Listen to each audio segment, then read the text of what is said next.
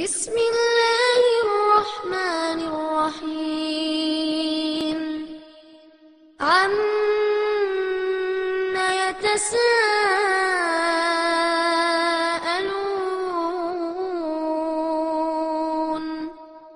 عن النبأ العظيم الذي هم فيه مختلفون كلا سيعلمون ثم كلا سيعلمون ألم نجعل الأرض مهادا والجبال أوتادا وخلقناكم أزواجا وجعلنا نومكم. السلام عليكم ورحمة الله وبركاته. கண்ணியத்திற்குரிய எல்லாம் உள்ள அல்லாஹ்வின் நல்லடியார்களே, இந்த நேரத்தில் எனக்கு வழங்கப்பட்டிருக்கிற தலைப்பு திருக்குர்ஆன் ஒரு வாழும் அற்புதம் என்கிற தலைப்பு வழங்கப்பட்டிருக்கிறது. திருக்குர்ஆன் என்பது முஸ்லிம் சமுதாயத்தின் நம்பிக்கையின்படி அகில உலகையும் படைத்து பரிபாலிக்கின்ற இறைவனின் புறத்திலிருந்து முழு மனித சமுதாயத்தையும் நல்வழிப்படுத்துவதற்காக முழு மனித சமுதாயத்திற்கும் தேவையான வழிகாட்டுதலையும் அறிவுரையும் வழங்குவதற்காக இறைவனால் வழங்கப்பட்ட இறைவேதம் என்று முஸ்லிம் சமுதாயம் உறுதியாக நம்புகிறது. இந்த திருக்குர்ஆனை பற்றி முஸ்லிம் சமுதாயத்திற்கும் சில தகவல்களை சொல்ல வேண்டும். அதே வேளையில் இந்த திருக்குர்ஆன் என்பது வெறுமனே முஸ்லிம் சமுதாயத்திற்கு மாத்திரம் வழங்கப்பட்ட வேதம் அல்ல, முழு மனித சமுதாயத்திற்கும் சொந்தமான முழு மனித சமுதாயத்திற்கும் தேவையான அறிவுரைகளையும் வழிகாட்டுதலையும் உள்ளடக்கி இறைவன் வழங்கிய வேதம்.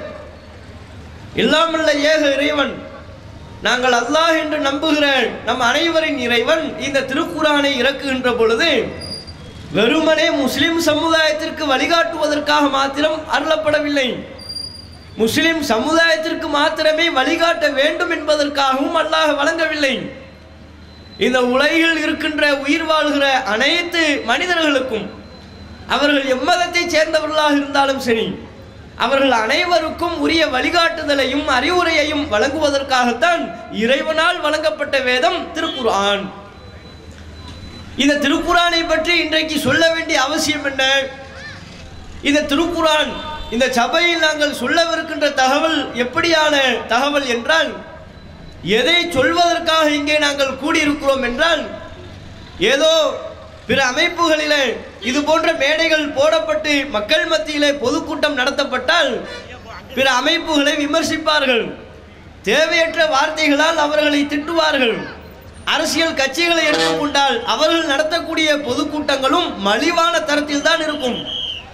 ஆனால் தமிழ்நாடு தௌஹீத் ஜமாத் இப்போது இங்கு நடத்தப்படுகிற இந்த கூட்டத்தை நீங்கள் எடுத்துக்கொள்வீர்களேயானால், இது திருக்குர்ஆனின் பெருமையை உலகறிய செய்ய வேண்டும் என்பதற்காக நடத்தப்படக்கூடிய பொதுக்கூட்டம்.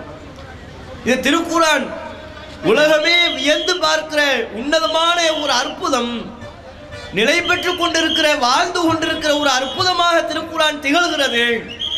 அதை இங்கே இருக்கின்ற அனைத்து சமுதாய மக்களுக்கும் தெரிவிப்பதற்காகத்தான் இந்த பொதுக்கூட்டத்தை நாங்கள் நடத்தி கொண்டிருக்கிறோம். எப்படி திருக்குர்ஆன் அற்புதமாக திகழ்கிறது? இந்த திருக்குர்ஆன் ஒரு வாழும் அற்புதம் என்பது ஏதோ பிற சமுதாய மக்களுக்கு மாத்திரம் உணர்த்துவதற்காக, எடுத்து சொல்வதற்காக இங்கே நாங்கள் கூடவில்லை, முஸ்லிம் சமுதாயத்திற்கும் சேர்த்து விளக்குவதற்காக. ஏனென்றால் முஸ்லிம் சமுதாயத்தை எடுத்துக்கொண்டால் அவர்கள் பெரும்பான்மையினர் பெயரளவில் முஸ்லிம்களாக இருக்கிறார்களே ஒழிய உண்மையில் செயல்பாட்டு முறையில் இஸ்லாம் சொல்லுகிற வாழ்க்கை நெறிகளை தங்கள் வாழ்க்கையில் பின்பற்றுபவர்களாக இருக்கிறார்களா என்று பார்த்தால் இல்லை, பெயரளவில் முஸ்லிம்களாக இருக்கிறார்கள். குர்ஆனின் அருமை பெருமைகளை உணர்ந்து மனதார புரிந்து ஏற்றுக்கொண்டு முஸ்லிம்களாக இருக்கிறார்கள் என்று பார்த்தால் அப்படியான ஒரு சமுதாயம் இன்றைக்கு உருவாக்கப்பட்டிருந்தாலும், கணிசமான மக்கள் திருக்குர்ஆனின் அருமை பெருமைகளை உணர்ந்து இஸ்லாத்திலே தங்களை இணைத்துக் கொண்ட மக்கள் இருந்தாலும் குறிப்பிட்ட சில விதாச்சாரத்தில் இருக்கக்கூடிய முஸ்லிம்கள் குர்ஆனின் அருமை பெருமையை கூட உணராமல் இருக்கிறார்கள். அது எத்தகைய ஒரு வாழும் அற்புதமாக திகழ்ந்து கொண்டிருக்கிறது அதையும் தெரியாமல் வாழ்ந்து கொண்டிருக்கிறார்கள். தங்களுக்கு வழங்கப்பட்டிருக்கிற முழு மனித சமுதாயத்துக்கும் தாங்கள் நம்புகிற அல்லாஹ்வால் இறைவனால் வழங்கப்பட்டிருக்கிற ஒரு இறைவேதத்தின் பெருமையை முஸ்லிம் சமுதாயமே அறியாமல் இருக்கிறது. காரணம் என்ன? ஒவ்வொரு மதத்திலையும் சில புரோகிதர்கள் இருப்பார்கள். அவர்கள் தங்களது மதத்தின் பெயரை சொல்லி மக்கள் மத்தியில் இருக்கிற அறியாமையை பயன்படுத்தி தங்கள் வாழ்வாதாரத்திற்கு தேவையான வழிகாட்டுதலை பெற்றுக் கொள்வார்கள். அப்படி முஸ்லிம் சமுதாயத்திலையும் மத புரோகிதர்கள் சிலர்கள் இருக்கிறார்கள். அவர்கள் இந்த திருக்குர்ஆனை முஸ்லிம் சமுதாயத்திற்கு மத்தியில் எப்படி அடையாளப்படுத்தி வைத்திருக்கிறார்கள் என்றால், இந்த திருக்குர்ஆனை நீங்கள் படிக்கக்கூடாது, படித்தால் உங்களுக்கு புரியாது, அதை விளக்கி சொல்வதற்காகத்தான் மத குருக்களாக ஆலிம்களாக நாங்கள் இருக்கின்றோம்.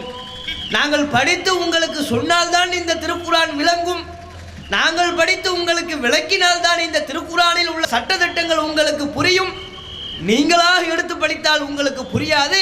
ஆகையினால் இந்த திருக்குர்ஆனை நீங்கள் படிக்கக்கூடாது என்று சொல்லிதான் முஸ்லிம் சமுதாயத்தை வளர்த்து வைத்திருக்கிறார்கள், உருவாக்கி வைத்திருக்கிறார்கள். இஸ்லாத்தில் உள்ள மதகுருமார்கள், தங்களை ஆலிம்கள் என்று பெருமை பெற்றுக் கொள்ளக்கூடிய போலி மதகுருமார்கள் திருக்குர்ஆனை விட்டும் முஸ்லிம் சமுதாயத்தை தூரப்படுத்தக்கூடிய வேலையைத்தான் செய்திருக்கிறார்கள். அதனால்தான் முஸ்லிம் சமுதாயமும் குர்ஆனை விட்டும் அந்நியப்பட்டே இருக்கிறது. குர்ஆனின் அருமை பெருமைகளை உணராமல் இருக்கிறார்கள். இது எவ்வளவு பெரிய பேர் அற்புதம் என்பதை புரியாமல் வாழ்ந்து கொண்டிருக்கிறார்கள். சொல்லப்போனால் திருக்குர்ஆனை முஸ்லிம் சமுதாயம் எப்படி பார்க்கிறார்கள்? ஏதோ இறந்தவர்களுக்காக ஓதப்படக்கூடிய ஒரு பொருளாகத்தான் பாவிக்கிறார்கள். எப்போது திருக்குர்ஆனை எடுப்பார்கள்? எல்லார் வீடுகளிலேயும் திருக்குர்ஆன் இருக்கும், அரபி மொழியிலையும் இருக்கும், தமிழ் மொழியிலையும் இருக்கும்.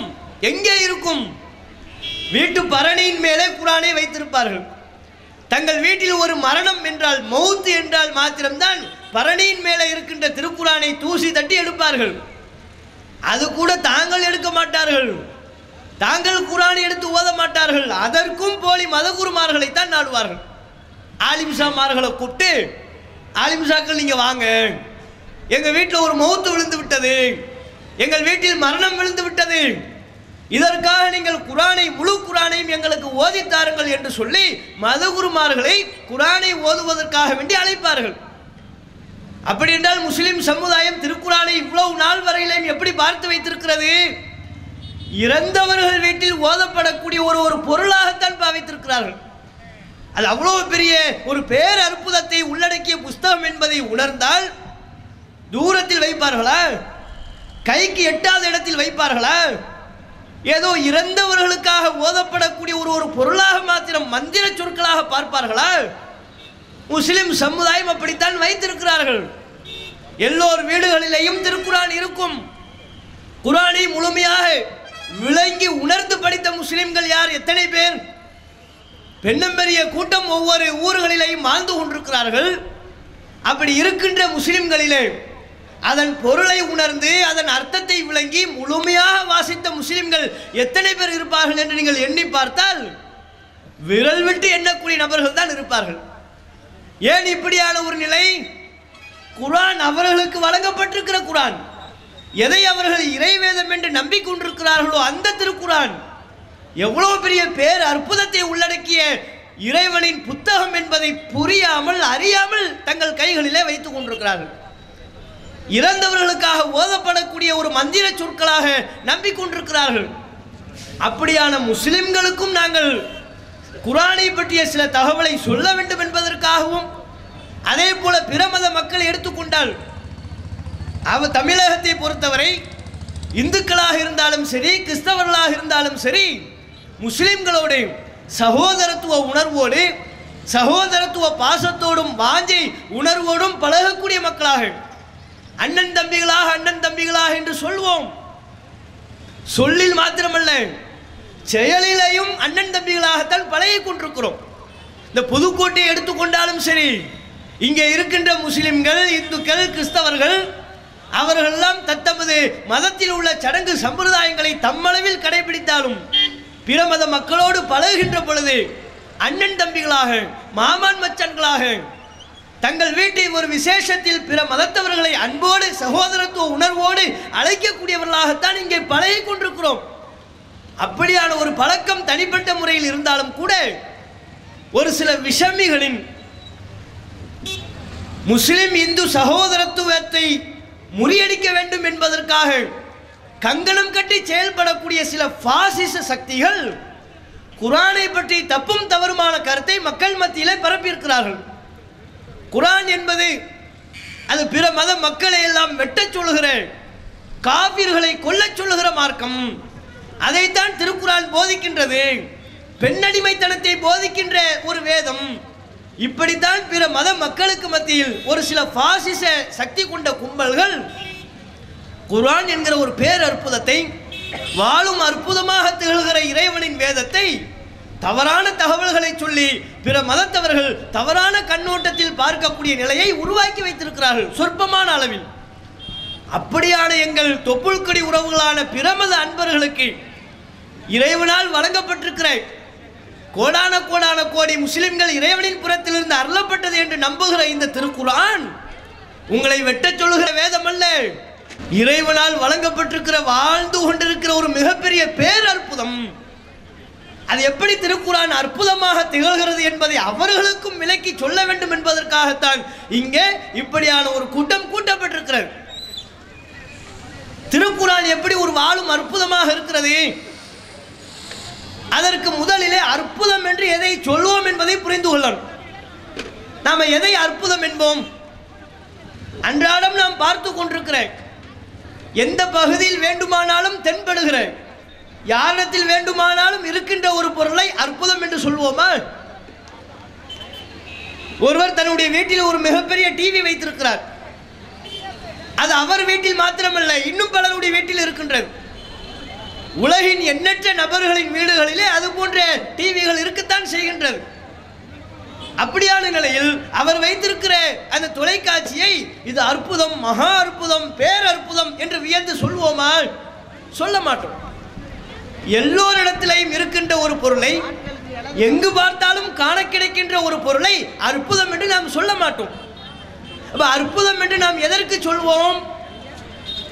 எங்கு பார்த்தாலும் கிடைக்கவில்லை, உங்கள் ஒருவரிடத்தில் மாத்திரம்தான் இப்படியான பொருள் இருக்கிறது, இது மாதிரி ஒரு பொருள் வேறு எங்கேயுமே இல்லை, இது மாதிரியான ஒரு பொருளை உலகின் மூளை முடுக்குகளெல்லாம் தேடி பார்த்தேன், எங்கும் காண கிடைக்கவில்லை, அப்படியான ஒரு அற்புத பொருளாக இது இருக்கிறது என்று எப்போது சொல்வோம் என்றால், எங்கும் காண கிடைக்காத ஒரு பொருளை, அரிதிலும் அரிதாக பார்வைக்கு கிடைக்கின்ற ஒரு பொருளை, அல்லது அதனுடைய உள்கட்டமைப்புகளில், தன்மைகளில் மிகப்பெரிய அளவில் மக்களை எல்லாம் வியப்பில் ஆழ்த்தக்கூடிய அளவுக்குண்டான தன்மைகளை அந்த பொருள் கொண்டிருக்கும் என்றால் அதை அற்புதம் என்போம். உலக அற்புதங்கள் என்று 7 அற்புதங்களை சொல்லி வைத்திருக்கிறார்கள். தாஜ்மஹால் ஒரு அற்புதம் என்று ஒரு 7 விதமான அற்புதங்களை சொல்லி வைத்திருக்கிறார்கள். அதுவெல்லாம் தன்மை அளவில் பிற மக்களை ஈர்க்கக்கூடிய வகையில் இருக்கிறதா இல்லையா? தாஜ்மஹாலை எடுத்துக்கொண்டால் அப்போதைய காலகட்டத்திலேயே எவ்வளவு பிரம்மாண்டமான ஒரு கட்டிடக்கலை, எவ்வளோ ஒரு விசாலமான விஸ்தீர்ணமான, பார்க்கின்ற நபர்களின் கண்களை எல்லாம் கொள்ளையடிக்கக்கூடிய அளவிற்கு உண்டான ஒரு கட்டிடக்கலை. அந்த வகையில் இது அற்புதமாக திகழ்கிறது. இது போன்று வேறு ஒரு கட்டிடம் உலகில் எங்கும் இல்லை. அதனால தான் அற்புதம்ங்கிறாங்க. கடந்த காலங்களில் எத்தனையோ பல அற்புதங்களை மனிதர்கள் சொல்லிக் கொண்டிருந்த வேளையிலே அவைகளை அற்புதம் என்று தீர்ப்பளிப்பதற்கு எது காரணமாக இருந்தது என்றால், இதை போன்ற ஒரு பொருள் உலகில் வேறு பகுதியில் இல்லை, இதற்குள்ளே அமைந்திருக்கிற உள்கட்டமைப்புகள், தன்மைகள் நம்மை வியப்பில் ஆழ்த்தக்கூடிய வகையில் இருக்கின்றது. இதுதான் காரணம். இந்த காரணங்களினால் தான் குறிப்பிட்ட சில இடங்களையும் பொருட்களையும் அற்புதம் என்கிறார்கள். ஆனால் உண்மையை நீங்கள் யோசித்து பார்த்தால், எவைகளையெல்லாம் இன்றைக்கு மனிதர்களின் சாதாரண அறிவு அற்புதம் என்று தீர்ப்பளிக்கின்றதோ அவைகளை போன்று கட்டவே முடியாதா? அவைகளை போன்ற பொருட்களை உருவாக்கவே இயலாதா? மனிதர்கள் அவர்கள் மனது வைத்து அதற்குரிய முயற்சிகளில் இறங்குவார்களே ஆனால் சாத்தியம்தான். ஒரு மனிதனுக்கு முடிகிறது என்றால் அதுவும் அப்போதைய காலகட்டத்தில் தொழில்நுட்ப வசதிகள் குறைந்த அளவிலான காலகட்டங்களிலேயே தாஜ்மஹாலை போன்ற ஒரு பிரம்மாண்டமான கட்டிடக்கலை கொண்ட ஒரு கட்டிடத்தை கட்டி எழுப்ப முடியும் என்றால் இன்றைக்கு அது சாத்தியம் இல்லையா? தொழில்நுட்பங்கள் வளர்ந்த இன்றைக்கு அது சாத்தியம் இல்லையா? சாத்தியம். அது எதையெல்லாம் இன்றைக்கு நாம் உலக அதிசயங்கள் என்று போற்றி கொண்டிருக்கிறோமோ அவைகள் நம் பார்வைக்கு வேறு எங்கும் இல்லை என்று சொல்லலாமே ஒழிய அவைகளை போன்ற ஒன்றை இனி எவராலும் உருவாக்கிவிட முடியாது என்று சொல்ல முடியாது. உருவாக்கலாம். மனிதர்களின் கூட்டு முயற்சி சேர்ந்தால், அதற்கென்று ஆகக்கூடிய கோடான கோடி பொருளாதாரங்களை கொட்ட ஒரு அரசாங்கம் முடிவு செய்தால், அதற்குரிய தொழில்நுட்பங்களை பயன்படுத்தினால், இன்றைக்கு எவற்றையெல்லாம் அற்புதம் என்று சொல்லிக் கொண்டிருக்கிறோமோ அவைகளை நாம் விரும்பிய அளவில் அதிகமான எண்ணிக்கையில் திரும்பவும் உருவாக்க இயலும். அப்படின்னா அது அற்புதமா? இன்றைக்கு இருக்கிற தொழில்நுட்பங்களை பயன்படுத்தி எவைகளை உலக அதிசயம் என்று சொல்கிறோமோ அவைகளை திரும்பவும் உருவாக்க இயலும். அந்த தரத்தில் தான் அவைகள் இருக்கின்றது. கோடான கோடான கோடி பொருளாதாரங்களை கொட்டுவதற்கு ஒருவர் தயார் என்றால், உலக அதிசயம் என்று இன்றைக்கு நாம் தீர்ப்பளிக்கின்ற விஷயங்களை எண்ணற்ற முறையில், கணக்கற்ற முறையில் அவைகளை திரும்பவும் உருவாக்கிவிட இயலும். அப்படின்னா அது உண்மையில் அதிசயமா? உண்மையில் அதிசயமா? இல்லை. பார்வைக்கு எங்கும் இல்லை, இந்த ஒரு இடத்தில் தான் இருக்கிறது என்கிற வகையில் அதை அற்புதம் என்று சொல்கிறோம் ஒழிய அவைகளை போன்ற ஒன்றை இனிமேல் எவராலும் எந்த காலத்திலும் கொண்டு வரவே முடியாது அப்படி அல்ல. அப்படி யாரும் சவாலும் விடவில்லை. கட்டி எழுப்பியவர்களால் அல்லது இன்றைக்கு எதையெல்லாம் உலக அதிசயம் என்று சொல்கிறோமோ அவைகளை உருவாக்கியவர்களால் இது மாதிரி யாராலும் உருவாக்க முடியாது, எந்த காலத்திலையும் உருவாக்க இயலாது, அந்த வகையில் இது பேர் அற்புதமாக திகழ்கிறது என்று அவர்கள் சவாலாவது விட்டிருக்கிறார்களா? அதை தயாரித்தவர்களும் உருவாக்கியவர்களும் அப்படி ஒரு சவாலை விடவில்லை. உலக அதிசயம் என்று நம்பிக்கொண்டிருக்கிற மக்களும் கூட அப்படியான ஒரு சவாலை முன்வைக்க முடியாது. மனிதர்கள் விரும்பினால் பொருளாதாரங்களை லட்சக்கணக்கில் செலவு செய்தால், கோடிக்கணக்கில் செலவு செய்தால் அது போன்றவற்றை திரும்ப உருவாக்க இயலும். இந்த வகையில் பார்த்தால் உலக அதிசயம் என்று சொல்லுகிற எவையும் உண்மையில் அதிசயங்களாக இல்லை.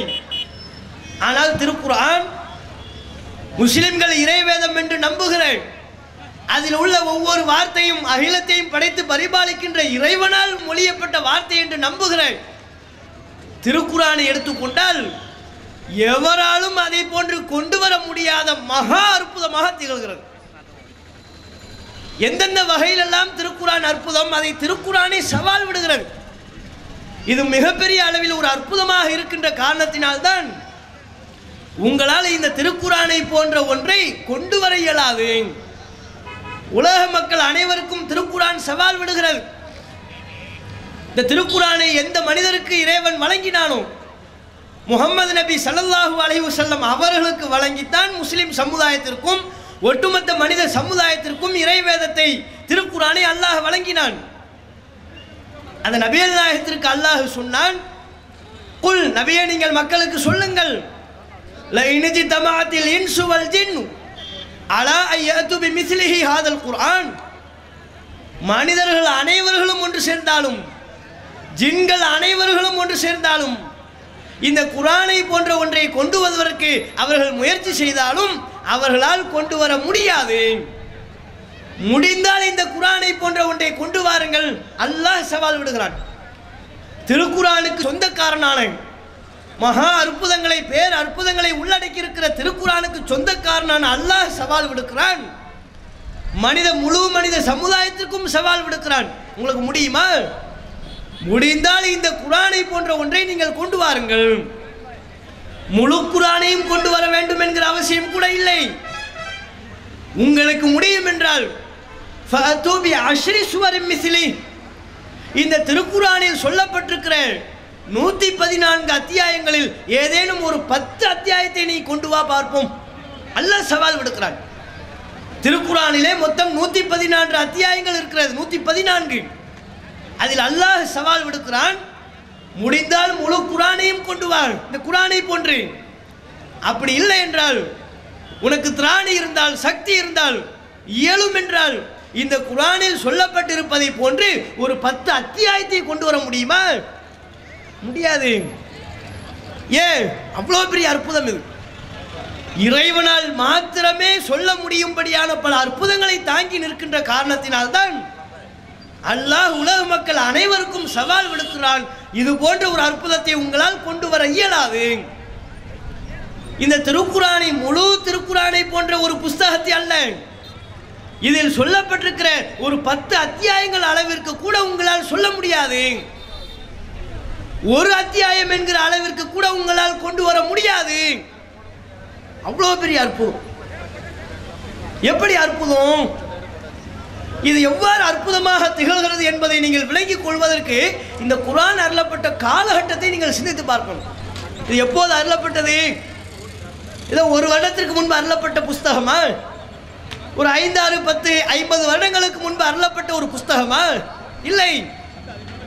முஸ்லிம்களின் நம்பிக்கையின்படி 1400 ஆண்டுகளுக்கு முன்பு அருளப்பட்ட இறைவேதம். நீங்கள் இப்போதிலிருந்து 1400 ஆண்டுகளுக்கு முன்பே செல்ல வேண்டும்.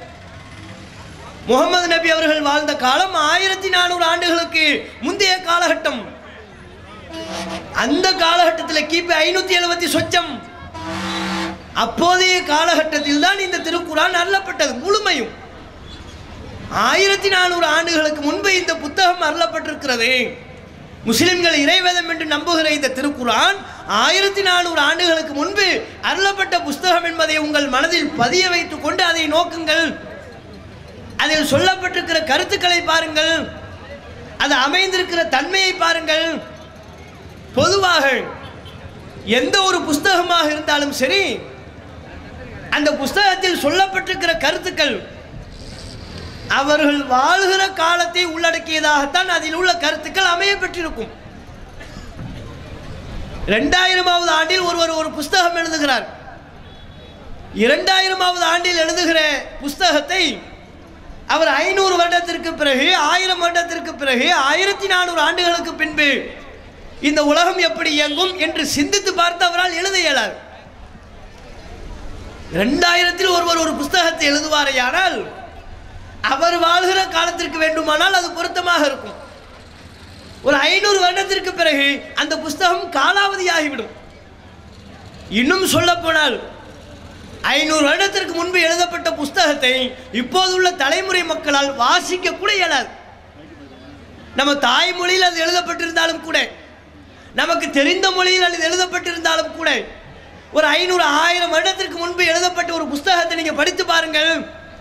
உங்களுக்கு தெரிந்த மொழியாகவே இருக்கலாம், நீங்கள் பேசுகிற தமிழ் மொழியிலேயே அந்த புத்தகம் எழுதப்பட்டிருக்கலாம். ஆனால் படித்து பார்த்தால் உங்களுக்கு ஒன்றும் விளங்காது. ஏன்? இந்த சொற்களின் புழக்க வழக்கம், எழுதியில் புத்தகத்தில் பயன்படுத்தியிருக்கிற, அவர் எடுத்து கையாண்டு இருக்கிற வார்த்தைகள், அதுவெல்லாம் ஒரு 500 வருஷத்துக்கு முன்பாக மக்கள் என்ன வழக்கில் பேசிக் கொண்டிருந்தார்களோ அப்படியான இலக்கிய உயர்தரத்திலே இருக்கும். இது ஒரு சிறந்த, இதை தெளிவாக புரிந்து கொள்வதற்கு நீங்கள் திருக்குறளை கூட ஒரு உதாரணமாக எடுத்துக்கொள்ளுங்கள். திருக்குறள்னு ஒரு புஸ்தகம் இருக்கு, திருவள்ளுவர் எழுதியது. அது தமிழ் மொழியில் இருக்கா, ஆங்கில மொழியில் இருக்கா? தமிழ் மொழியில் தான் இருக்கு. திருக்குறள் ஒன்றும் ஆங்கில மொழியிலேயோ சமஸ்கிருத மொழியிலேயோ இல்லை. நாம் அனைவரும் நன்கு பேசிக் கொண்டிருக்கிற நமக்கு தெரிந்த தமிழ் மொழியில் தான் எழுதப்பட்டிருக்கிறது. இப்போ உள்ள தலைமுறை மக்கள்கிட்ட திருக்குறளை புரட்டி எடுத்து ஒரு 2, 3 குறளை படித்து காட்டி பொருள் சொல்லுங்க, அதுக்குரிய பொருளை கேளுங்கள், புரிந்து விட்டியா அப்படின்னு சொல்லி கேளுங்க, தலையை சொல்லி ஆரம்பிச்சிருவோம். இப்போதைய தலைமுறை மக்கள்கிட்ட திருக்குறளை எடுத்து வாசித்து காட்டினால் திரு திரு என்று முழிப்பானை ஒளிய அதற்குரிய பொருள் ஒன்றும் தெரியாது. இப்போ ஒரு பொருளை வாசிக்கிறோம், கண்டது மண்ணும் ஒரு நாள் அலர் மண்ணும் திங்களை பாம்பு கொண்டற்று அப்படின்னு ஒரு திருக்குறள் இருக்கு. சொன்னா என்ன விளங்குது? இடையில வர பாம்பு மட்டும் தான் விளங்கும். ஏதோ பாம்புன்னு ஒன்று சொல்றாரு போல. அதுக்கப்புறமா எனக்கு கண்டது மண்ணும் அலர் மண்ணும் ஒரு, அதெல்லாம் என்னன்னு தெரியாது.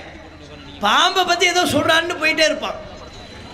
யாகாவாராயினும் நாகாக்க காவாக்கால் சோகாப்பர் சொல்லி இழுக்கப்பட்டு, என்னப்பா சொன்ன சொல்லு அப்படின்னு கேளுங்க. ஏதோ பட்டு சேலையை பற்றி பெண்கள்கிட்ட கேட்டால் கடைசியில் பட்டுன்னு முடியுதுல, பட்டு சேலையை பற்றி திருக்குறள் அப்போவே சொல்லிட்டார் போல இருக்கு திருவள்ளுவர் அப்படின்ட்டு போயிடுவாங்க. என்னன்னு விளங்க. அப்போ நாம் பேசுகிற தமிழ் மொழியில் இருந்தாலும் சரி, அது பொருள் விளங்காததுக்கு தான் பல திருக்குறளை எல்லாம் சொல்லி காட்டுவாங்க.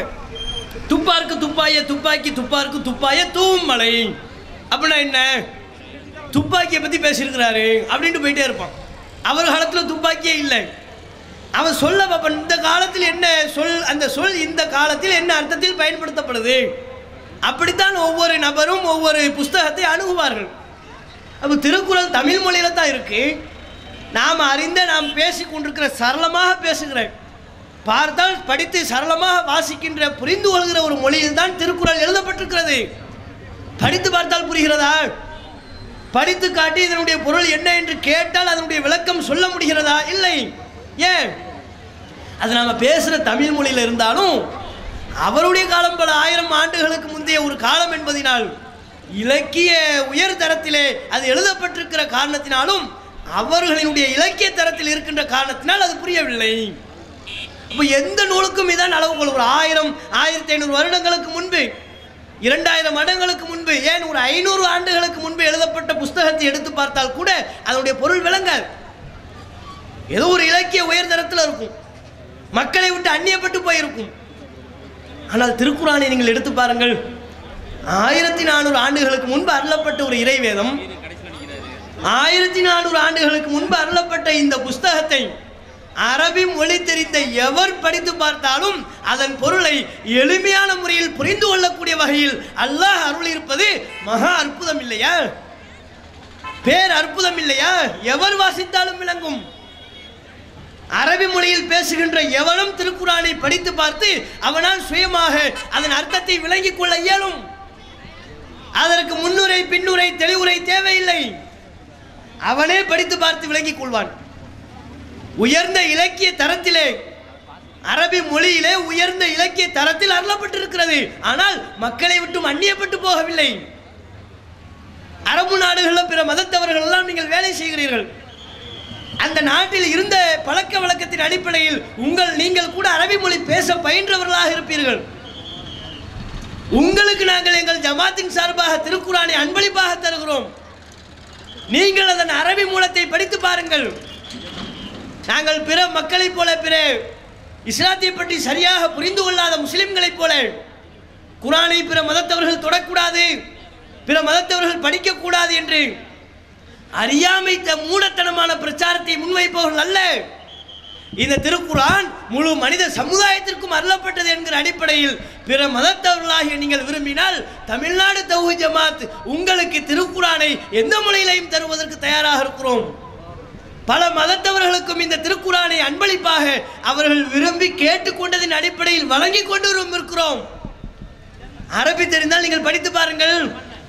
யாருடைய விளக்கமும் உங்களுக்கு தேவையில்லை. எந்த மத புரோகிதரின் உதவியும் உங்களுக்கு தேவையில்லை. முன்னுரை படிக்க வேண்டிய அவசியம் இல்லை, தெளிவுரை படிக்க வேண்டிய அவசியம் இல்லை. அரபி மொழி தெரிந்தால் போதும். நீங்களே திருக்குரானை படித்து அர்த்தத்தை விளங்கிக் கொள்வீர்கள். 1400 ஆண்டுகளுக்கு முன்பு எழுதப்பட்ட திருக்குரான் இன்றைக்கு அனைவரும் புரிந்து கொள்ளக்கூடிய, ஒரு பாமரனும் படித்தால் அவன் தெளிவாக அதன் அர்த்தத்தை விளங்கிக் கொள்ளக்கூடிய வகையில் அமைந்திருப்பது அற்புதம் இல்லையா? எந்த புஸ்தகத்துக்காவது இப்படியான ஒரு தன்மை உள்ளதா? இது மாதிரி ஒரு புஸ்தகத்தை நீங்க கொண்டு வாங்க பார்ப்போம். இந்த இருக்கிறது, இந்த புஸ்தகம் 1400 ஆண்டுகளுக்கு முன்பு எழுதப்பட்டது. நீங்கள் உங்களுக்கு தெரிந்த மொழியில் தான் இது எழுதப்பட்டிருக்கிறது. நீங்கள் படித்தாலும் அதன் பொருளை விளங்கிக் கொள்வீர்கள் என்று ஒரு புஸ்தகத்தை கொண்டு வாருங்கள். சவால் விடுகிறோம்.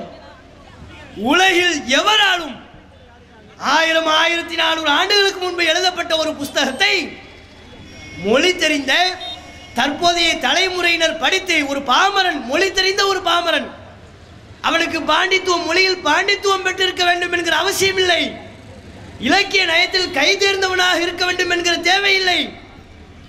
அப்படியான ஒரு பாமரன் சாதாரணமாக படித்த அவனே பொருளை விளங்கிக் கொள்வான் என்றால் அது இறைவனால் வழங்கப்பட்ட திருக்குரானுக்கு மட்டுமே அந்த பெருமை. வேறு எந்த வேதத்திற்கும் வேறு எந்த புஸ்தகத்திற்கும் அந்த பெருமை இல்லை. இதை நீங்கள் சிந்தித்து பார்த்தால் குரான் அற்புதம் என்பதை, ஒரு வாழும் அற்புதமாக குரான் திகழ்ந்து கொண்டிருக்கிறது என்பதை புரிய முடியுமா இல்லையா? அதுபோல நீங்கள் இந்த திருக்குரானில் சொல்லப்பட்டிருக்கிற கருத்துக்கள் ரீதியாக எடுத்து பார்த்தாலும் ஒரு 1000 1400 ஆண்டுகளுக்கு முன்பு எழுதப்பட்ட புஸ்தகத்தை எடுத்துக்கொண்டால், நான் ஆரம்பத்தில் குறிப்பிட்டதைப் போல அந்த காலத்திற்குள் நின்றுதான், ஒரு குறிப்பிட்ட வரையறைக்குள் நின்றுதான் பேச இயலும். காலத்தை கடந்து யாராலும் பேச முடியாது. இன்னைக்கு ஒரு புஸ்தகம் ஒருத்தர் எழுதுறாரு, காலத்தை கடந்து அவரால் பேச இயலுமா, எழுத முடியுமா? முடியாது. ஆனால் நீங்கள் திருக்குர்ஆனை பார்த்தால் 1400 ஆண்டுகளுக்கு முன்பு எழுதப்பட்ட முகமது நபியின் வாயிலிருந்து வந்த வார்த்தைகளாக, இறைவனின் வார்த்தை, அது மக்களுக்கு வந்த வழி முகமது நபியின் வாயிலிருந்து வந்த வார்த்தைகள். முகமது நபியை எடுத்துக்கொண்டால் எழுத தெரியாத நபர், அந்த சமுதாயமே எழுத தெரியாத படிப்பறிவு இல்லாத ஒரு சமுதாயம். எழுத தெரியாத படிப்பறிவு இல்லாத சமுதாயத்தில் முகமது நபி அவர்களும் எழுத தெரியாதவர்களாக படிப்பறிவு இல்லாதவர்களாகத்தான் இருந்தார்கள். ஒன்றை சொன்னால் பிற மதத்தவர்கள் ஆச்சரியப்படுவீர்கள். முகமது நபியை பொறுத்தவரை எந்த அளவிற்கு எழுத தெரியாதவர், படிக்க தெரியாதவர் என்றால், தன் பெயர் எழுதப்பட்டிருப்பதை கூட தன்னால் பார்த்து படிக்க தெரியாது. இன்றைக்கும் படிக்காத நபர்கள் எல்லாம் இருப்பார்கள். அவர் பெயரை எழுதினால் அதை பார்த்து அடையாளம் கண்டு கொள்வார். வேறு வேறு பெயர்களை எல்லாம் படிக்க தெரியாது. அவர் பெயரை அவர் கண்முன்னே எழுதி காட்டினால் தன் பெயரை அவர் வாசிக்கக்கூடிய அளவிற்கு அறிந்து வைத்திருப்பார். ஆனால் முகமது நபி அவர்கள் தன் பெயரை கூட எழுதவும் தெரியாது, எழுதப்பட்டிருக்கிற தன் பெயரை வாசிக்கவும் தெரியாது. அப்படியான ஒரு மனிதர். அவர் வழங்கிய திருக்குர்ஆன் எந்த தரத்தில் இருக்கணும்? ஒரு எழுத தெரியாத படிப்பறிவு இல்லாத ஒரு நபர் ஒரு புஸ்தகத்தை எழுதினால், ஒரு புஸ்தகத்தை வழங்கினால், மனித சமுதாயத்திடத்தில் சமர்ப்பித்தால் அது எந்த தரத்தில் இருக்கும்?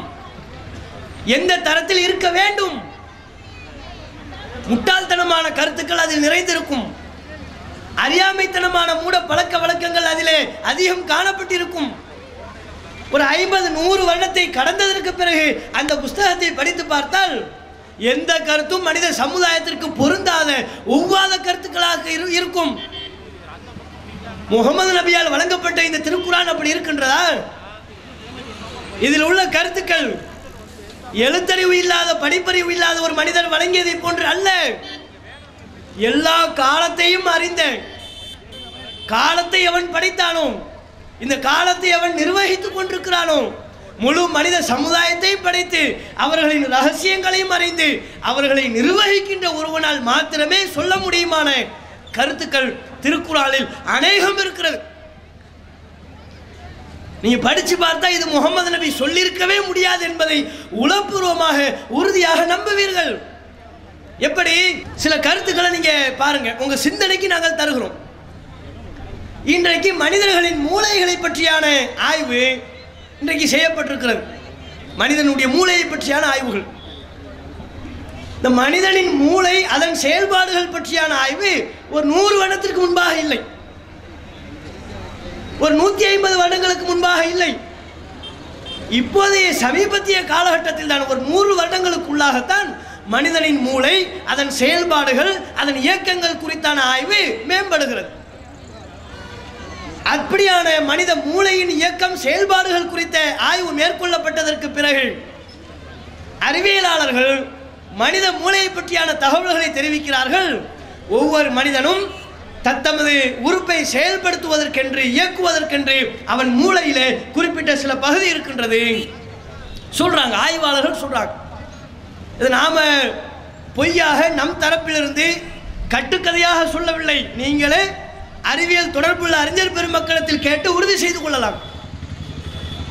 இப்போ கையை இயக்க வேண்டும் என்றால் இந்த கையை ஆட்டுகிறோம், அசைக்கிறோம், நம் தேவைக்கேற்ப வளைக்கிறோம்.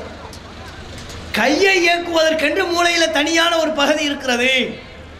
அந்த பகுதி வேலை செய்தால்தான் கையை இயக்க இயலும். காலை நீங்கள் அசைக்கணும்னு விரும்புகிறீங்க, காலை கட்டுப்படுத்துவதற்கும் அதன் செயல்பாடுகளை இயக்குவதற்கும் மூளையில் குறித்த தனித்த ஒரு பகுதி இருக்கிறது. அந்த பகுதி மூளையில் உள்ள அந்த பகுதி வேலை செய்தால்தான் ஒரு மனிதன் தனது கால்களை தம் விருப்பத்திற்கு ஏற்ப இயக்க முடியும். இப்படி ஒவ்வொன்றையா சொல்றாங்க. எல்லாத்தையுமே கட்டுப்படுத்துறது மூளை. மூளையில செப்பரேட்டா ஒவ்வொரு பார்ட் இருக்குது. இதை புரிஞ்சுக்கிறதுக்கு சொல்றதா இருந்தால் நம்ம கடைகளில், வீடுகளில் பல பொருட்கள் வச்சிருப்போம். பல பொருட்கள்னா எலக்ட்ரிக் ஐட்டங்கள், லைட்டு, வெளியே ஒரு லைட் வச்சிருப்போம், உள்ளுக்குள்ள மிடில் ஒரு ஃபேன் வச்சிருப்போம், அதே போல கடையினுடைய கடைசி முற்றத்தின் பகுதியில் ஒரு சின்ன குண்டு பல்பு வச்சிருப்போம். எல்லாத்துக்கும் சுவிட்ச் ஒரே போர்டில் தானே இருக்கும்.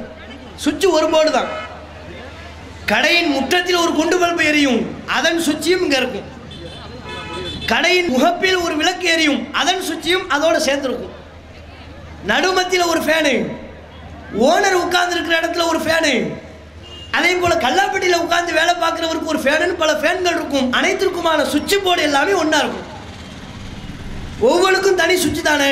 போர்டு ஒன்றா இருந்தாலும் சுவிட்ச் தனித்தனியாக இருக்கும். குறிப்பிட்ட ஒரு சுவிட்சை ஆஃப் பண்ணிட்டோம் நீங்கள், வெளியில் உள்ள லைட்டு மட்டும் ஆஃப் ஆகும், மற்றது வேலை செய்யும். கடையின் முற்றத்தில் இருக்கிற குண்டு பல்பை நம்ம அணைக்கணும்னு விரும்புகிறோம். அதற்கேற்ப சுவிட்சை ஆஃப் பண்ணிட்டோம்னா அந்த குண்டு பல்பு அணைஞ்சிரும். ஃபேன் ஓடிக்கொண்டிருக்கும், வெளியில் உள்ள லைட்டு எரிஞ்சிக்கிட்டு இருக்கும், மற்ற வேலைகள் தான் நடந்து கொண்டு இருக்கும். அப்போ நம்ம என்ன சுவிட்சை ஆஃப் பண்ணுறோமோ அந்த பகுதி செயல் இழந்து போயிடும். இப்படி சுவிட்ச் போர்டு இருக்கிற மாதிரி மூளையில் ஒவ்வொரு பகுதி, ஒவ்வொரு சுவிட்சு. கையை இயக்குவதற்கு ஒரு தனி சுவிட்சு, அப்படி கற்பனை பண்ணிக்கங்க. காலை இயக்குவதற்கு மூளையில் ஒரு தனி சுவிட்சு. இப்படி ஒவ்வொன்றை இயக்குவதற்கும் ஒவ்வொரு பகுதி இருக்கு. அந்தந்த பகுதி வேலை செய்வதா இருந்தால் அந்தந்த சுவிட்ச் ஆன்ல இருக்கும். ஃபேனை சுவிட்சை ஆஃப் பண்ணி விட்டு ஃபேன் ஓடலன்னு சொன்னால் அது நியாயமா? ஃபேனை சுவிட்ச் ஆஃபால இருக்கு, எப்படி ஃபேன் ஓடும்? அதுபோல கையை இயக்குவதற்குரிய சுவிட்ச் மூளையில் ஆஃப் ஆயிடுச்சுன்னு வைங்க, கை வேலை செய்யாது. காலை இயக்குவதற்குரிய சுவிட்ச் மூளையில் ஆஃப் ஆகி போயிடுச்சுன்னா கால் வேலை செய்யாது. இது அறிவியலாளர்கள் மூளையை பகுத்தறிந்து பகுப்பாய்வு செய்த ஆய்வாளர்கள் குறிப்பிடுகிற தகவல். அதுல நுணுக்கமா நீங்க கவனிக்க வேண்டிய விஷயம் என்ன சொல்றாங்கன்னா, அதுபோலத்தான் கையை இயக்குவதற்கென்று எப்படி மூளையில் தனித்த பகுதி இருக்கிறதோ, கால்களை இயக்குவதற்கென்று எப்படி மூளையில் தனித்த பகுதி இருக்கின்றதோ, அதுபோல திட்டமிடுவதற்கும் பிளான் பண்ணுவதற்கும் பொய் சொல்வதற்கும் மூளையில் ஒரு பகுதி இருக்கு. விளங்குதா? பிளான் பண்ணுவதற்கும் திட்டமிடுவதற்கும் பொய் சொல்வதற்கும் மூளையில் ஒரு பகுதி இருக்கு. அந்த பகுதி எங்கே இருக்கிறது என்றால் முன்னெற்றி பகுதியில் தான் இருக்கிறது ஆய்வாளர்கள் சொல்றாங்க. பொய் சொல்வதற்குரிய திட்டமிடுவதற்குரிய மூளையின் தூண்டுதல் பகுதி ஒவ்வொரு மனிதனின் மூளையின் முன்பகுதி, முன்னெற்றி. இந்த முன்னெற்றி பகுதியில் தான் அந்த பாட்டு இருக்குது. சுருக்கமாக சொல்றதா இருந்தா திட்டமிட்டு பொய் சொல்வதற்குரிய சுவிட்ச் இங்க தான் இருக்கு, மூளையின் முன்னெற்றியில் இருக்கு. நெற்றியினுடைய முன்பகுதி அங்கதான் இருக்கு. இது ஆஃப் ஆயிடுச்சுன்னு வைங்க, எந்த மனுஷனாலும் பொய் சொல்ல முடியாது. இப்போ நீங்கள் பெரிய பெரிய வன்முறை செயலில் ஈடுபடக்கூடிய சர்வதேச குற்றவாளிகள் அவங்களையெல்லாம் சர்வதேச நீதிமன்றத்தில் விசாரிக்கும் போது உண்மை பேசுகிறார்களா பொய் சொல்கிறார்களா என்று கண்டறிவதற்கு ஒரு சோதனை இருக்கு. நீங்கள் கேள்விப்பட்டிருப்பீங்க. அன்றாடம் தினசரி நாளிதழ்கள் படிக்கிறவங்க, மீடியா தொடர்பில் உள்ள மக்கள்லாம் அறிந்திருப்பீர்கள். உண்மை சொல்கிறாரா பொய் சொல்கிறாரா அதை கண்டறிவதற்குரிய ஒரு சோதனை. அதை ஒரு மனிதனிடத்தில் அப்ளை செய்வதா இருந்தால் பல அனுமதிகள்லாம் வாங்கி அந்த குற்றவாளியினுடைய உடம்புல பொருத்துவாங்க, அப்ளை செய்வாங்க. அது எப்படி அவங்க கண்டுபிடிப்பாங்க? ஒரு குறிப்பிட்ட ஒரு மிஷினை அந்த மனிதனுடைய உடம்புல ஃபிட் பண்ணி அவன்கிட்ட பல கேள்விகளை கேட்கறது. நீ தான் குண்டு வச்சியா, நீ தான் கொலை பண்ணியா, நீ தான் சதி திட்டம் தீட்டினியா என்று பல கேள்விகளை கேட்பாங்களா? அதுக்கு அவன் பதில் சொல்லுவான். இந்த மிஷினுடைய வேலை என்ன? அவன் உடம்பில் பொருத்தப்பட்டிருக்கிற மிஷினுடைய வேலை என்னவென்றால், அவனிடத்தில் ஒரு கருவி இருக்கும். அந்த கருவியில் இவர்களின் மூளையினுடைய முன்பகுதியின் அதிர்வை காட்டக்கூடிய கருவி. இவங்க பல கேள்விகளை கேட்பாங்க, அவங்க ஒன்னொன்னுக்கா பதில் சொல்லி கொண்டிருப்பார்கள். இந்த கருவியில் பார்த்துக்கிட்டே இருப்பாங்க. அவன் பேசிக்கிட்டு இருப்பாரா, குண்டு வச்சியான்னு கேட்குறாங்கன்னு வைங்க, அதுக்கு பதில் சொல்லிக்கிட்டு இருப்பார். நீ தான் சதி திட்டம் தீட்டினாயான்னு கேட்டுக்கிட்டு இருக்கிறாங்க, அதுக்கு பதில் சொல்லிக்கிட்டு இருக்கிறாரு. பதில் சொல்லும் போது அந்த மூளையினுடைய முன்பகுதியில் ஏற்படுகிற அதிர்வு, இந்த அதிர்வை காட்டுகிற கருவி தான் அது. அதிர்வு வரவில்லை என்றால் அவன் போய் சொல்லவில்லை. அதே வேளையில் மூளையின் முன்பகுதி, இந்த முன்னெற்றியினுடைய பகுதி அதிர்வு வருதுன்னு வைங்க, கண்டுபிடிச்சிருவாங்க. அதிகாரிகள் கண்டுபிடிச்சிருவாங்க. டக்குன்னு விசாரணை நிப்பாட்டி நீ பிளான் பண்ற, நீ போய் சொல்ற. அவனுக்கு தெரியாது எப்படி கண்டுபிடிச்சாங்கன்னு. இந்த மிஷினை வச்சு கண்டுபிடிப்பாங்க. மூளையினுடைய முன்பக்கத்தில் ஏற்படுகிற அதிர்வுகளை காட்டுகிற கருவியை பொருத்தியிருப்பார்கள். அதிர்வு ஏற்பட்டால் பொய் சொல்லுகிறான் என்று கண்டறிந்து அவனுக்கு மேலதிக தண்டனையை வழங்குவார்கள். அப்ப இது விஞ்ஞானத்தில் ஒப்புக்கொள்ளப்பட்ட ஒன்று. விஞ்ஞானத்தில் கண்டறியப்பட்டு நடைமுறைப்படுத்தப்படக்கூடிய ஒரு அம்சம். இந்த ஆய்வு எப்ப மேற்கொள்ளப்பட்டது? 100 வருஷத்துக்கு முன்பாக கூட இப்படியான ஆய்வுகள் வளர்ச்சி பெறவில்லை. இப்போது கண்டுபிடிக்கப்பட்டு பயன்படுத்தப்பட்டு கொண்டிருக்கிற ஒரு விஷயம் இது. நீங்கள் யோசித்து பார்க்கணும். பிற மத மக்கள் யோசித்து பாருங்கள். எழுத்தறிவு இல்லாத படிப்பறிவு இல்லாத முகமது நபியால் பொய் சொல்லுவதற்கான தூண்டுதல் மூளையின் முன்பகுதியில் தான் இருக்கிறது என்று சொல்ல முடியுமா? நீங்கள் சாதாரணமாக தீர்ப்பளிப்பீர்கள், சொல்ல முடியாது என்று. ஆனால் திருக்குர்ஆனை படித்து பாருங்கள். முகமது நபி அவர்கள் சொல்லியிருக்கிறார்கள், ஒவ்வொரு மனிதன் பொய் சொல்வதற்கான திட்டமிடுவதற்கான பகுதி அவனது மூளையின் முன்பகுதியில் தான் இருக்கிறது. அல்லாஹ் சொல்றான். அது திருக்குர்ஆனிலே சொல்லப்பட்டிருக்கிறது. அதை கூட அல்லாஹ் எப்படி சொல்கிறான்? பள்ளிவாசலில் தொழ வருகிற மக்களை தடுக்கின்ற அடியார்கள் குறித்து அல்லாஹ் பேசும்போது கல்லால் லஇல்லம் யன்தஹி லனஸ்ஃபஅம் பின்னாசியா. இவன் பள்ளிவாசலில் தொழ வருகிற மக்களை தடுக்கிறான். அப்படியான அடியார்களை முகமதை நீங்கள் பார்த்தீர்களா? ஏன் தடுக்கிறான் இவன்? எனக்கு சொந்தமான பள்ளியில் என்னை வணங்குவதற்காக உள்ளே வருகிறார்கள், இவர்களை தடுப்பார்களா? கல்லா, அவ்வாறில்லை. லஇல்லம் யன்தஹி, இவன் விலகிக் கொள்ளவில்லை என்றால் லனஸ்ஃபஅம் பின்னாசியா, அவனது முன்னற்றியை பிடிப்போம். எப்படியான முன்னற்றி? நாசியத்தின் காதிபத்தின் ஹாத்தியா, திட்டமிட்டு பிளான் பண்ணி போய் சொன்ன முன்னற்றி. அல்லாஹ் சொல்றான் பாருங்க. பாவத்தில் ஈடுபடுகிற மக்கள் குறித்து அல்லாஹ் சொல்லும் போது அவன் செய்த பாவத்தின் காரணத்தினால் அவனை நான் தண்டிப்பேன். எதை பிடித்து தண்டிப்பேன்? அவனது மூளையின் முன்பகுதியை பிடித்து தண்டிப்பேன். ஏன்? அது சாதாரண மூளையின் முன்பகுதி அல்ல, நாசியத்தின் காதிபத்தின் ஹாத்தியா, திட்டமிட்டு போய் சொன்ன முன்னற்றி என்கிறான். இது அற்புதம் இல்லையா? 1400 ஆண்டுகளுக்கு முன்பு எழுத்தறிவு இல்லாத படிப்பறிவு இல்லாத முகமது நபியால் பொய் சொல்லுவதின் பிறப்பிடம் மூளையின் முன்பகுதியில், முன்னற்றியின் பகுதியில் தான் இருக்கிறது என்று சொல்ல முடியுமா? சொல்லியிருக்கிறார்கள். இது உங்களுக்கு உணர்த்தவில்லையா? இந்த திருக்குர்ஆன் ஒரு வாழும் அற்புதம், இறைவனால் வழங்கப்பட்ட இறைவேதம். இது இறைவனால் வழங்கப்பட்ட இறைவேதம் என்பதற்கான மிகப்பெரிய அளவிலான அத்தாட்சிகளில் ஒன்று. இன்றைக்கு இருக்கிற படித்த மேதாவிகளாக தங்களை அறிவுஜீவிகளாக சொல்லிக் கொள்பவர்களும் கூட குறிப்பிட்ட சில சந்தர்ப்பங்களில் எப்படியான சட்டங்களை வேண்டுகிறார்கள்? 1400 ஆண்டுகளுக்கு முன்பு முகமது நபி அவர்கள் எந்த சட்டத்தை இயற்றினார்களோ, எந்த சட்டத்தை குர்ஆன் வழியே மக்களுக்கு அமுல்படுத்தினார்களோ, அதை 1400 ஆண்டுகளுக்கு பின்பு அறிவுஜீவிகள் என்று தங்களை சொல்லிக் கொள்ளக்கூடியவர்கள், மேதாவிகள் என்று தங்களை போற்றிக் கொள்ளக்கூடியவர்கள் இன்னைக்கு கோரிக்கை வைக்கவில்லையா? திடீர்னு திருட்டு அதிகரிக்குதுன்னு வைங்க, ஃபேஸ்புக்கில் எல்லாம் பல பேர் கருத்து போடுவாங்க, அரபு நாட்டு சட்டம் இங்கே அமுல்படுத்தப்பட வேண்டும். பார்த்துருக்கிறீங்களா? அதுக்குன்னு ஒரு சீசன் வரும். திருட்டு அதிகரிக்கின்றது, கொலை கொள்ளை கற்பழிப்புகள் அதிகரிக்கின்றது.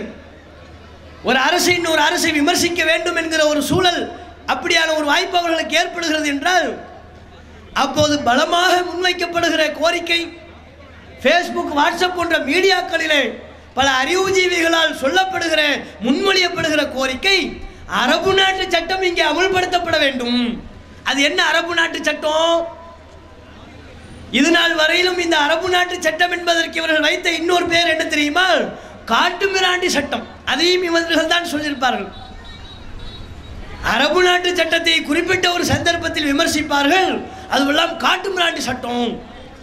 1400 ஆண்டுகளுக்கு முன்பு எழுத்தறிவு இல்லாத ஒரு முகம்மதின் ஒரு மனிதர் சொன்னால் அதுவெல்லாம் இன்றைக்கு பொருந்துமா என்று கேட்பார்கள். அதுவே கொலை கொள்ளைகள் அதிகரிக்கும் போது, கற்பழிப்புகள் அதிகரிக்கின்ற பொழுது அந்த வாய் தான் சொல்லும், அரபு நாட்டு சட்டம் இங்கே அமுல்படுத்தப்பட்டால் தான் கொலை கொள்ளைகள் குறையும். அது என்னப்பா அரபு நாட்டு சட்டம்? என்ன அரபு நாட்டு சட்டம்? அதுதான் திருக்குர்ஆன் சொல்லுகிற சட்டம். அவர்கள் திருக்குர்ஆன் சொல்லுகிற சட்டம் என்று சொல்வதற்கு கூச்சப்படுகிறார்கள். முகமது நபி கொண்டு வந்த சட்டம் என்று சொல்வதற்கு வெட்கம் கொள்கிறார்கள்.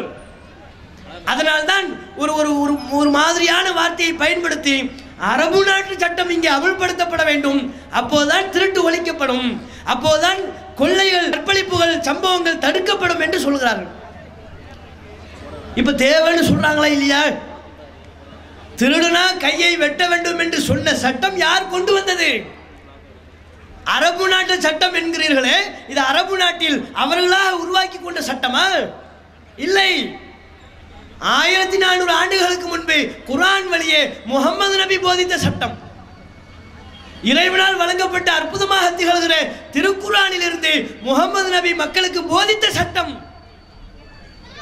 திருடா கையை வெட்டுங்க.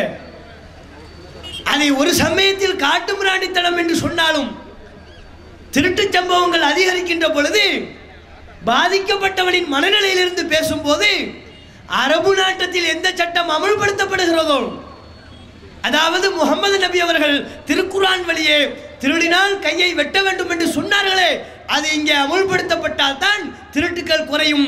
சொல்கிறீர்களா இல்லையா? உங்கள் மன குமுறலின் போது அந்த உண்மை வெளிப்படுகிறதா இல்லையா? இதுதானப்பா அற்புதம். 1400 ஆண்டுகளுக்கு முன்பு தன் பெயரை கூட எழுத தெரியாத ஒரு மனிதர் கொண்டு வந்த சட்டத்தை இன்றைக்கு விஞ்ஞான வளர்ச்சி அடைந்ததற்கு பிறகும் அந்த சட்டம் அமுல்படுத்தப்பட்டால் தான் திருட்டு குறையும் என்று சொல்கிறீர்களே, இது அற்புதம். எழுத்தறிவில்லை, படிப்பறிவில்லை. 1400 வருஷத்துக்கு முன்பாக அவர் சொன்ன ஒரு சட்டம் இன்னைக்கு தேவன் உணர்கிறீர்களா இல்லையா? ஏன் நம்ம நாட்டில் திருட்டை ஒழிப்பதற்குன்னு உள்ள சட்ட திட்டங்களை எல்லாம் பார்த்தீங்கன்னு வைங்க, எல்லாம் பெரிய அறிவாளித்தனமான சட்டம் தான். போலீஸ் ஸ்டேஷனில் பார்த்தீங்கன்னா போட்டோக்களாக ஒட்டி வச்சிருப்பாங்க. என்ன போட்டோக்கள் அது? திருடர்கள் ஜாக்கிரதை. அது எவ்வளோ போட்டோ இருக்கும்? போலீஸ் ஸ்டேஷனில் கொண்டு போய் போட்டோக்களை வச்சிருக்கிறாங்க, திருடர்கள் சம்பந்தப்பட்ட போட்டோவை. ஒவ்வொருத்தரும் வீட்டை விட்டு வெளியே போகும்போது போலீஸ் ஸ்டேஷனில் வந்து அந்த போட்டோவையெல்லாம் பார்த்து மனப்பாடம் பண்ணிட்டா போக இயலும். சரி, போலீஸ் ஸ்டேஷன் வேண்டாம், பஸ் ஸ்டாண்டில் கூட வச்சிருக்கிறாங்க. மக்கள் அதிகமாக கூடுகிற இடங்கள்ல எல்லாம் திருடர்கள் ஜாக்கிரதை என்று பல நபர்களுடைய போட்டோக்களை வைத்திருக்கிறார்கள். என்ன சொல்ல வராங்க அதுல? இதுல திருட்டு ஒளியுமா? யோசிச்சு பாருங்க. இப்படி நடைமுறைப்படுத்தப்படுகிற போட்டோக்கள் ஒட்டப்படுகிற காட்சியின் மூலம் திருட்டு ஒளியும்னு நீங்க நம்புறீங்களா? திருட்டு ஒளியும் என்று உங்கள் அறிவு தீர்ப்பளிக்கிறதா? ஒளியாது. சரி, அப்படி போலீஸ் ஸ்டேஷன்ல ஒட்டுமொத்தமா திருடர்களுடைய டேட்டாக்கள், போட்டோக்கள் எவ்வளவு இருக்கும் அப்படின்னா ஒவ்வொருத்தரும் இந்த ஆயிரக்கணக்கான லட்சக்கணக்கான போட்டோக்களை எல்லாம் தங்கள் மொபைல் போன்ல ஏற்றி வச்சுக்கிட்டு இருக்கணும். அப்பதானே சாத்தியம். ஒரு போட்டோ ஒரு தடவை பார்த்த உடனே மனசுல மைண்ட்ல பதிவாயிருமா? போலீஸ் ஸ்டேஷன்ல போய் திருடர்கள் போட்டோக்களை எல்லாம் என் போன்ல ஏத்திட்டாங்கன்னு கேட்கணும். ஏத்துனதுக்கு அப்புறம் என்ன, பஸ் ஸ்டாண்ட்ல நின்றுக்கிட்டு இருக்கிறோமா, பக்கத்தில் உள்ளவரை பார்த்து அந்த லட்சக்கணக்கான போட்டோவில் அவர் மூஞ்சி தேடணும். எவனோ ஒரு கள்ள போய் நிற்கிற மாதிரி தெரியுதே, அந்த லட்சக்கணக்கான போட்டோவில் இருக்குதான்னு பார்ப்போம்னு ஒவ்வொரு போட்டோவாக பார்க்கறதுக்குள்ள அவன் திருடிட்டு போயிடுவான். சாத்தியமா இது? இது திருட்ட ஒழிக்க உதவுமா? சரி, அந்த போட்டோவும் எந்த லட்சணத்தில் இருக்கும்? நம்ம கவர்மெண்ட்ல ஒட்டப்பட்டிருக்கிற போட்டோக்களின் லட்சணம் கூட எப்படி தெரியுமா இருக்கும்? அவனே நம்ம பக்கத்தில் வந்து நின்று பேசினா கூட தெரியாது. போட்டோவில் ஒரு ஸ்டைலாக இருக்கும், மூஞ்சே ஒரு மாதிரியாக இருக்கும். நேரில் வந்து பார்த்தா அவன் வேற டைப்பில் இருப்பான். அவன் தான் போட்டோவில் உள்ளவனே நேரடியாக வந்து நம்ம இடத்துல கை குலுக்கி பேசினால் கூட இவன் திருடர்கள் ஜாக்கிரதைங்கிற லிஸ்ட்டில் உள்ள ஆளு தான் சொல்லி கண்டுபிடிக்கவே முடியாது. நம்ம போட்டோவே பார்த்தோமா இல்லையா? ஆதார் கார்டில் தந்தாங்க, அதை தான் அழகாக ஃபேஸ்புக்கில் ஒரு ஸ்டேட்டஸ் போட்டு விட்டாங்க. யார் யாரெல்லாம் அழகன் என்று பெருமையோடு இருக்கிறீர்களோ, அழகி என்று கர்வத்தோடு இருக்கிறீர்களோ, அந்த எண்ணத்தை ஒழிக்க வேண்டும் என்றால் ஒரு முறை அரசாங்கத்தின் சார்பில் உங்களுக்கு வழங்கப்பட்டிருக்கிற ஆதார் கார்டில் உங்கள் போட்டோக்களை பாருங்கள். கண்ணாடியில் பார்க்காத, கவர்மெண்ட் தந்திருக்கிறான்ல ஆதார் கார்டில் உன் மூஞ்ச பாரு. பார்த்த உடனே நமக்கே தோணும், சி நம்மளை போய் நம்ம அழகன்னு நினைச்சிட்டோமே, நம்மை போய் அழகின்னு நினைச்சிட்டோமே. அந்த எண்ணத்தை அடியோடு விட்டுருவோம். ஏன்? டோட்டலாக நேரில் குண்டா இருப்போம், ஆதார் கார்டில் ஃபோட்டோ எடுத்து தருவாங்க, முகத்தை அப்படி ஓங்கி சப்புன மாதிரி நோயாளி மாதிரி நம்ம மூஞ்ச தருவாங்க, நமக்கே பார்க்க சகிக்காது. இப்படியான போட்டோக்களை ஒட்டுவதன் மூலம் திருட்டு குறையுமா? இன்றைக்கும் விஞ்ஞான வளர்ச்சி பெற்ற நாடு என்று சொல்கிறோம், அறிவு வளர்ச்சி புரட்சி என்று பேசிக் கொண்டிருக்கிறோம். ஆனால் திருட்டை ஒழிப்பதற்கு நாம் என்ன நடைமுறையை கடைபிடித்துக் கொண்டிருக்கிறோமோ அவற்றின் மூலம் திருட்டை ஒழிக்க இயலாது. நம்ம அறிவே சொல்லு. 1400 ஆண்டுகளுக்கு முன்பு எழுத்தறிவு இல்லாத, எந்த பட்ட படிப்பும் பெறாத, எந்த பள்ளிக்கூடத்திற்கும் செல்லாத, எந்த கல்லூரிக்கும் சென்று விடாத முகமது நபி என்கிற ஒரு பாமரர் அவர் சொன்னார், திருடினால் கையை வெட்டு. இதை நாம் அமுல்படுத்தி பாருங்க. முகமது நபி அவர்கள் சொன்ன திருக்குரானில் சொல்லப்பட்டிருக்கிற இந்த சட்டத்தை அமுல்படுத்தினால் திருட்டு குறையுமா இல்லையா? நிச்சயம் குறையும். திருடச் செல்வதற்கு முன்பு அவன் கை துண்டிக்கப்படும் என்கிற அச்சம் அவனுக்கு ஏற்பட்டால் எந்த நபரின் கையும் தனக்கு உடைமைப்பட்ட பொருட்களை தவிர வேறு பொருட்களை தொடாது. தொட்டால் கை பறிபோகும் என்கிற நிலை ஏற்படும். அரபு நாட்டில் அப்படியான சட்டங்கள் அமுல்படுத்தப்பட்ட காரணத்தினால் தான் அங்கே திருட்டு சம்பவங்கள் குறைந்திருக்கிறது. சதவிகித அடிப்படையில் நம் நாட்டில் உள்ள சம்பவங்களோடு ஒப்பிட்டு பார்த்தால் மலைக்கும் மடுவுக்குமான வித்தியாசம். காரணம், திருக்குரான் வழங்கியிருக்கிற அற்புதமான சட்ட நெறி. திருட்டுக்கு மாத்திரமல்ல, கற்பழிப்பு, கொலை, கொள்ளை, கற்பழிப்புக்கு இவர்கள் எப்படியான சட்டத்திட்டங்களை வைத்திருக்கிறார்கள். எப்படியான கொலை போன்ற சம்பவங்களில் ஈடுபட்டாலும் சரி, கற்பழிப்பு போன்ற பாரதூரமான சம்பவங்களில் ஈடுபட்டாலும் சரி, அவனை பிடித்து ஜெயிலில் தள்ளுவார்கள். ஜெயில் வாழ்க்கை எப்படியான வாழ்க்கை? நல்ல ஒரு சொகுசான வாழ்க்கை. அதனால தான் வச்சிருக்கிறாங்க, அற்புதமான பேர் வச்சிருக்கிறாங்க. ஜெயிலுக்கு போயிட்டு வந்த அனுபவசாலிகள் வச்ச பேர் அது, மாமியார் வீடு. ஜெயிலுக்கு வச்சிருக்கிற பேர் என்ன? மாமியார் வீடு. அப்படின்னா மாமியார் வீட்டில் உபசரிப்பு, கவனிப்புலாம் எப்படி விழுந்து விழுந்து கவனிப்பாங்க, அந்த மாதிரி ஒரு கவனிப்பு. அங்கே போனால் மருத்துவ சிகிச்சை முறையில் எந்த குறையும் இல்லை, சாப்பாடுல குறை கிடையாது. வாரத்துக்கு ஒரு லெக் பீஸு சிக்கனு, அவர் மைண்டு ரிலீஸ் ஆகுறதுக்கு வாரத்துக்கு ஒரு சினிமா, மாதத்துக்கு ஒரு சினிமா. எப்படி வாழ்க்கை பாருங்க. சிக்கன்லாம் இன்றைக்கு உழைக்கும் வர்க்கம் கூட வாங்கி சாப்பிடுவதற்கு எண்ணி பார்க்கக்கூடிய நிலையில் அவர்களின் பொருளாதாரம் இருக்கிறது.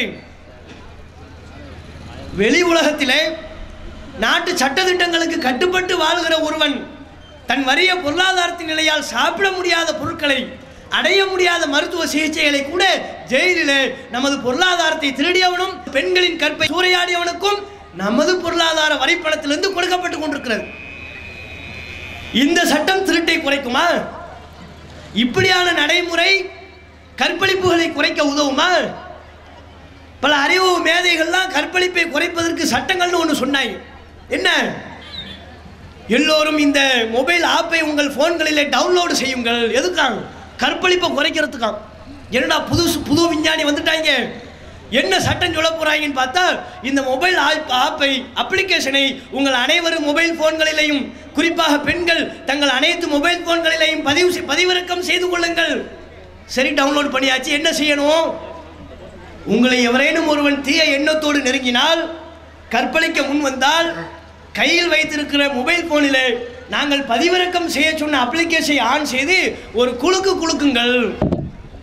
குலுக்குனா என்னடா நடக்கும்? உடனே போலீஸுக்கு தகவல் சென்றுவிடும். அவர்கள் நீங்கள் இருக்கிற பகுதியை சேட்டலைட் உதவியுடன் நேரடியாக வந்து விடுவார்கள். நல்லா வந்தாங்க நம்ம போலீஸு, கரெக்டாக வந்துடுவாங்களாம். சரி, அதுவும் என்ன செய்யணுமா? போனை வேற குலுக்கணுமா? கற்பழிக்க வரன்ட்டு இதுக்கெல்லாம் பெர்மிஷன் கேட்க இயலுமா? அவன் காம வெறி கொண்டு ஒரு பெண்களை கற்பழிக்க வர்றான். அவன்கிட்ட போய் நின்றுக்கிட்டு ஜஸ்ட் 1 minute ப்ளீஸ் வெயிட், என்னம்மா செய்ய போகிறேன்? ஃபோனை குலுக்கிக்கிறேன். பெர்மிஷன் தருவானாவே? எப்படியான சட்டத்திட்டம் பாருங்க. அறிவாளிகள் என்று தங்களை சொல்லிக் கொள்கிறார்கள். விஞ்ஞான வளர்ச்சி பெற்ற அறிவு புரட்சி நடந்து கொண்டிருக்கிற ஒரு காலகட்டத்தில் வாழ்கிறோம் என்கிறார்கள். ஆனால் கற்பை ஒழிப்பதற்கு, திருட்டை ஒழிப்பதற்கு இவர்கள் போட்டிருக்கிற சட்டத்தால் ஒன்றையும் செய்ய முடியவில்லை. 1400 ஆண்டுகளுக்கு முன்பே திருக்குரான் வழியே, இந்த அற்புதமான புஸ்தகத்தின் வழியே முகமது நபி அவர்கள் சட்டங்களை சொன்னார்கள். கற்பழிக்கிறானா, அவன் திருமணம் ஆகாதவனாக இருந்தால் கசேடி வழங்குங்கள், திருமணம் ஆனவனாக இருந்தால் அவனது தலையை துண்டியுங்கள். அப்போதான் இந்த நாட்டில் நன்மக்கள் கற்பு நெறியோடு வாழ்வார்கள், அவர்கள் பாதுகாப்பாக இருப்பார்கள். கொலை செய்கிறானா, அவனுக்கு தண்டனையாக அவனையும் தூக்கிலிடுங்கள், அப்போதான் நாட்டு மக்கள் பாதுகாப்பாக இருப்பார்கள் என்று சட்டம் சொன்னார்கள். அந்த அரபு நாட்டு சட்டத்தை தானே இன்றைக்கு இவர்கள் கேட்கிறார்கள். இதுதான் திருக்குரான் அற்புதம் என்பதற்கு இவர்களே அத்தாட்சியாக இருக்கிறார்கள். இப்படி மகா அற்புதங்களை திருக்குரானில் சொல்லப்பட்ட எந்த சட்டங்களாக இருந்தாலும், பர்தா முறையாக இருந்தாலும் சரி, குற்றவியல் சட்டங்களாக இருந்தாலும் சரி, அறிவியல் ரீதியான கண்டுபிடிப்புகளாக தகவல்களாக இருந்தாலும் சரி, அனைத்தும் முழு மனித சமுதாயத்திற்கும் ஏற்றது, காலத்தை கடந்து பேசக்கூடிய கருத்துக்களை உள்ளடக்கியது என்கிற வகையில் திருக்குரான் ஒரு மகா அற்புதமாக திகழ்ந்து கொண்டிருக்கிறது. இந்த அற்புதத்தை முஸ்லிம்களும் உணர்ந்து படித்து புரிந்து கொள்ள வேண்டும். எங்கள் தொப்புள் கொடி உறவுகளான இஸ்லாத்தை பற்றி தவறான புரிந்துணர்வில் இருக்கிற பிறமத அன்பர்களும் திருக்குரான் எப்படிப்பட்ட ஒரு அற்புதமான வேதம் என்பதை அவர்கள் உணர்ந்து சகோதரத்துவத்தோடு இந்த மார்க்கத்தினுடைய அருமை பெருமைகளை அவர்களும் அறிய வேண்டும் என்பதற்காகத்தான் இந்த தகவல்கள் உங்களுக்கு தரப்படுகிறது. எல்லாம் உள்ள ஏக இறைவன் நம் அனைவருக்கும் நேர்வழியை தர போதுமானவன் என்பதை கூறிக்கொண்டு எனது உரையை நிறைவு செய்து கொள்கிறேன். வாஹிரு தஅவானா அல்ஹம்துலில்லாஹி ரப்பில் ஆலமீன். அஸ்ஸலாமு அலைக்கும் வரஹ்மத்துல்லாஹி வபரகாத்துஹு. அல்லாஹ்